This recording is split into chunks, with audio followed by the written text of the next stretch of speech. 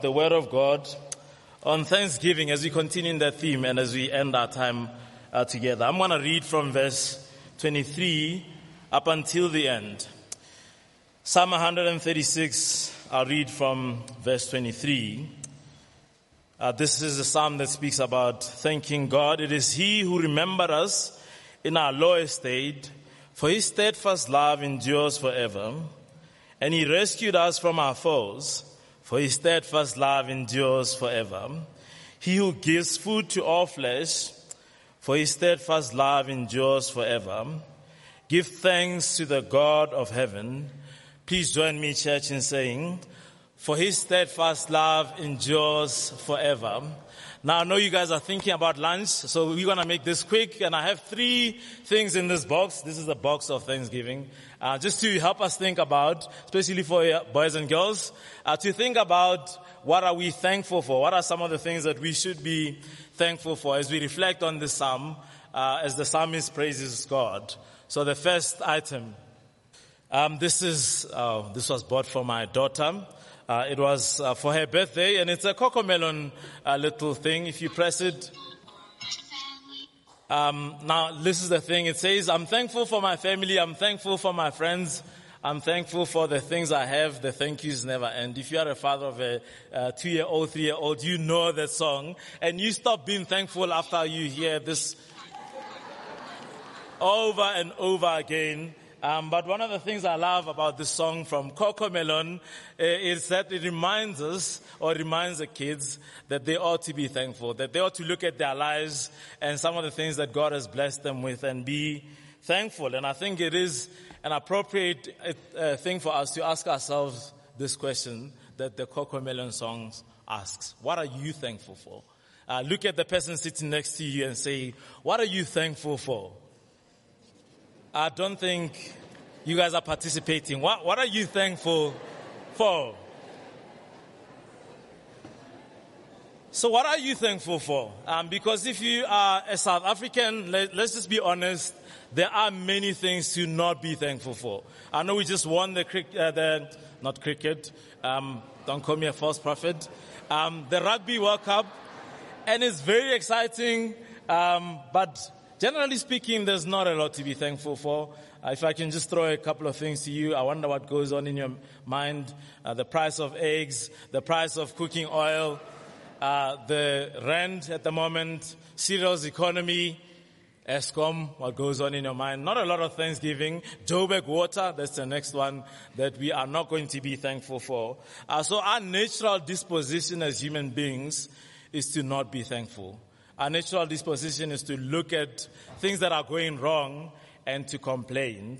And we know very well how to complain as South African. And God's word would remind us that sometimes life does not go our way, but we ought to be thankful. We ought to see God's fingerprint in our lives, even in moments where we are not thankful. There's not much to be thankful for.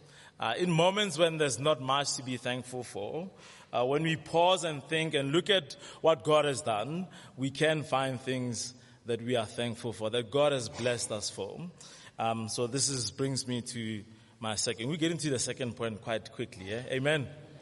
Now the word of God, as it's written in the Psalms, reminds us to be thankful.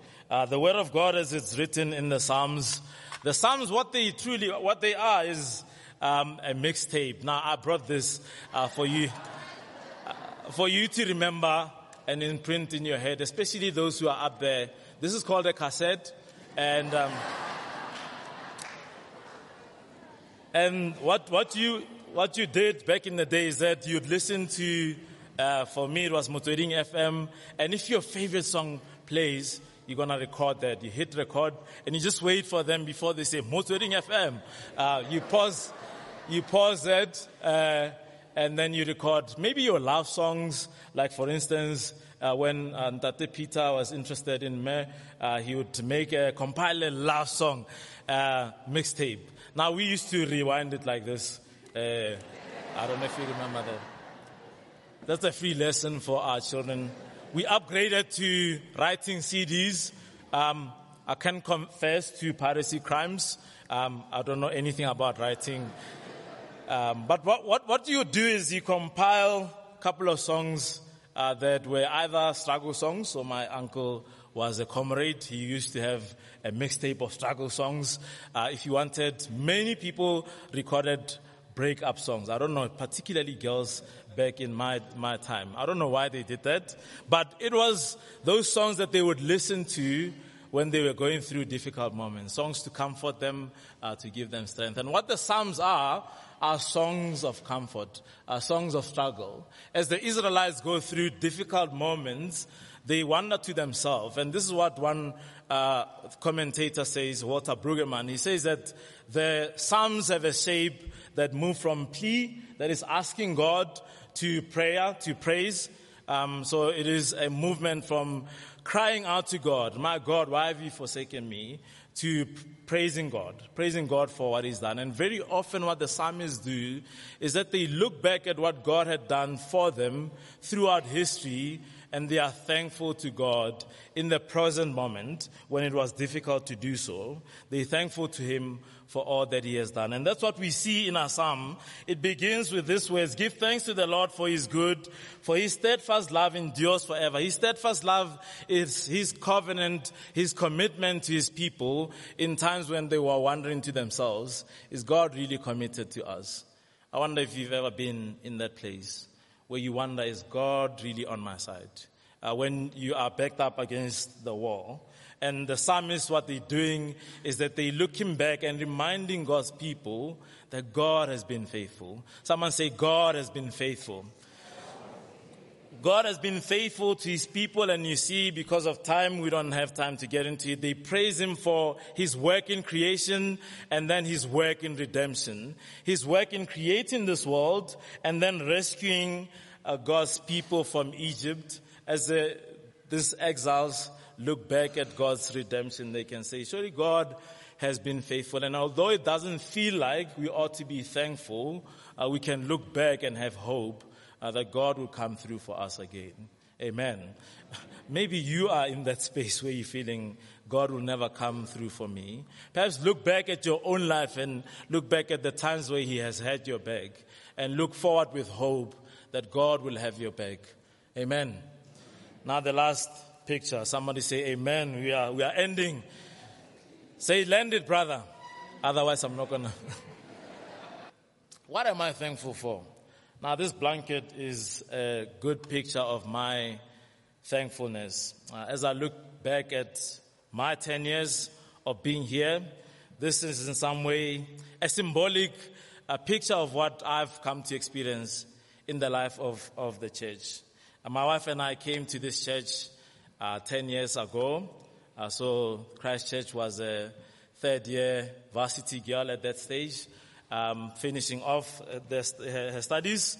She is now a 30-year-old with, I think, 4 kids. She's mature. And as I look back, and I'm just thankful for this family. When I told my mom I want to do ministry in Matric, she looked at me like I was crazy. She would introduce my brother who was in varsity and say, this is so-and-so, he's doing a BCom degree, and this is my other son. Ask him what he's doing. So I think, needless to say, when somebody funded me to go study the Word of God in George Whitfield College, I was so thankful. I was thankful for the meals that we had every single day. I didn't have to cook. I was just focused on my studies. It was a wonderful time. And then I wanted to go do student ministry. There was a position open in Durban that fell through. Martin Morrison said, come work with me. I was like, I don't know you, but you seem like a nice guy. I'll come and work with you.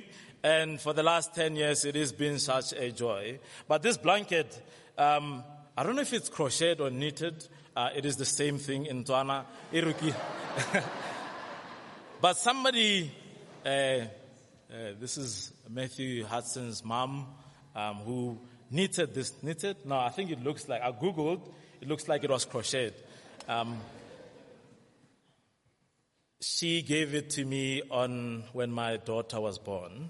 And I got to use this. And it is a picture of just God's people that he has been working in the lives of his people, and we felt the warmth of like a blanket like this physically. But as I looked at it, I'm like, flip, it takes a long time to actually put this together.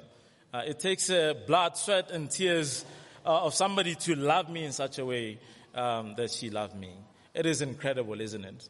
And it is a small picture of how this church family has been warm to us, welcomed us. I've never had to worry about ministry, and my mom is happier that I didn't waste my life necessarily. It has been a joy to serve here.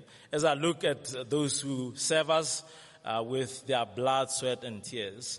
So I'm thankful to God for this family. I'm thankful to God because of time. I have 57 seconds. I could point every single one of you who've contributed to my life, but it's not about me this morning, to the life of this church. Guys who lead CE, who lead foundation, who lead divorce care, so that people can come and hear the message of the gospel and become Christians. I'm thankful to them. I'm thankful to that brother there who comes 8 o'clock. I'm sometimes tired. I'm like, if I didn't work for church, I'm not sure I'll be there at 8 o'clock. I'm more of an evening church kind of guy. But they're there, and some of our teen leaders who are there at 8 o'clock so that they can go to serve the teens during the 9:30 service. I'm thankful to God for them. I'm thankful to God for Renee. I don't know if she's here. Renee, to Letabo, to Tanya, who teach my children. One of the worries of a pastor is that my kids may one day hate Jesus. That's my time, right? We are ending it off. Somebody say, land it, brother.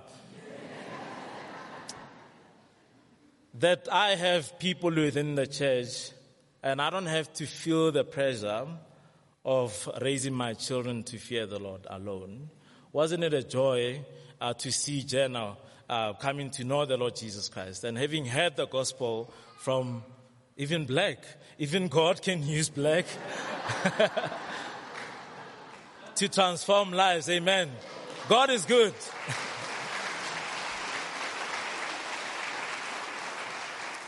So I'm thankful to God that my children are going to grow up in a church with a community that is dedicated to serving children. This blue t-shirt guys, they miss maybe 60% of the services so that they can serve our children. What a joy it is. What a joy it is to be part of a church with 250 people who are monthly committed to serving through their blood, sweat and tears, their heart and money, to see the mission of the gospel go out. I can tell many more stories. I can tell of Dia Walker, who continuously prays. She's panicking right now because she doesn't like the limelight. I can tell of many of you, but we don't have time to do so. Let me ask you this question. As you've been part of this church, maybe for 30 years, maybe for 3 months, what are you thankful for? Let me pray for us. Father, we are so thankful for this family. We are grateful that you have been at work throughout history, that you've raised men and women who love you, that you redeemed us from our life, from the pit. You saw us in our lowly estate and had mercy on us. So I pray, Lord, that as we scatter, as we enjoy our time of fellowship together, we may be looking at specific things that you've done in our lives, and that we would see your fingerprints at work in our lives. That the more we see you at work in our yesterday, the more we'll see your hand at work even in our lives today. So we pray that you fill our hearts with joy, fill our hearts with thanksgiving, protect us from being grumpy and being filled with complaints, but make us people who see your greatness in our lives. Through Christ our Lord, we ask this thing. Amen. Amen and amen.